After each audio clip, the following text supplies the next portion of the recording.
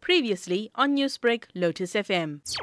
There were unfortunately two incidents that took place this weekend. The first one was here in KZN, where a well-known racehorse trainer made some highly derogatory and racist comments against the Hindu and Indian community. Fortunately, the Urban Gold Circle that is in charge of horse racing industry in KZN have taken a very, very stern stance.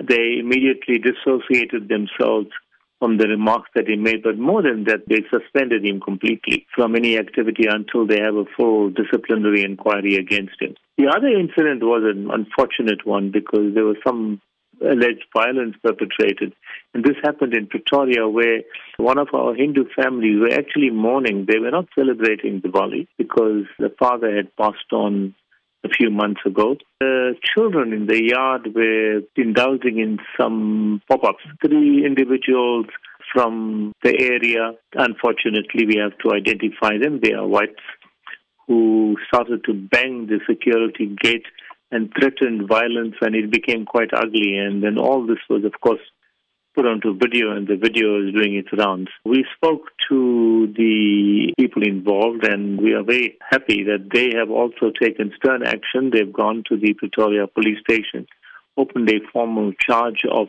abuse, violence, crime and injury, the whole works.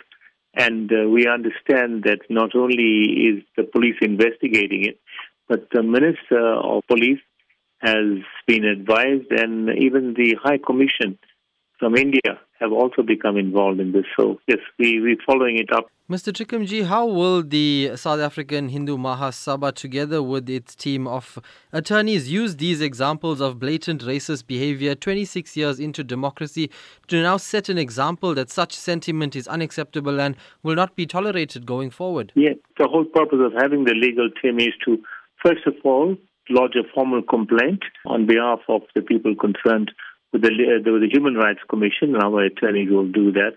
The issue of criminal charges, that's been done already. We will offer whatever assistance that is required in terms of legal assistance, absolutely free of charge, to the people concerned in making sure that those complaints, the criminal complaint, is prosecuted.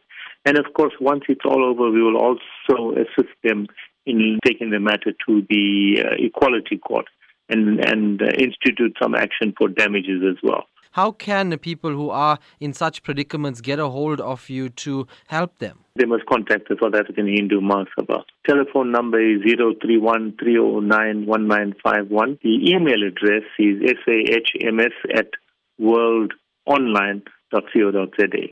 Newsbreak, Lotus FM, powered by SABC News.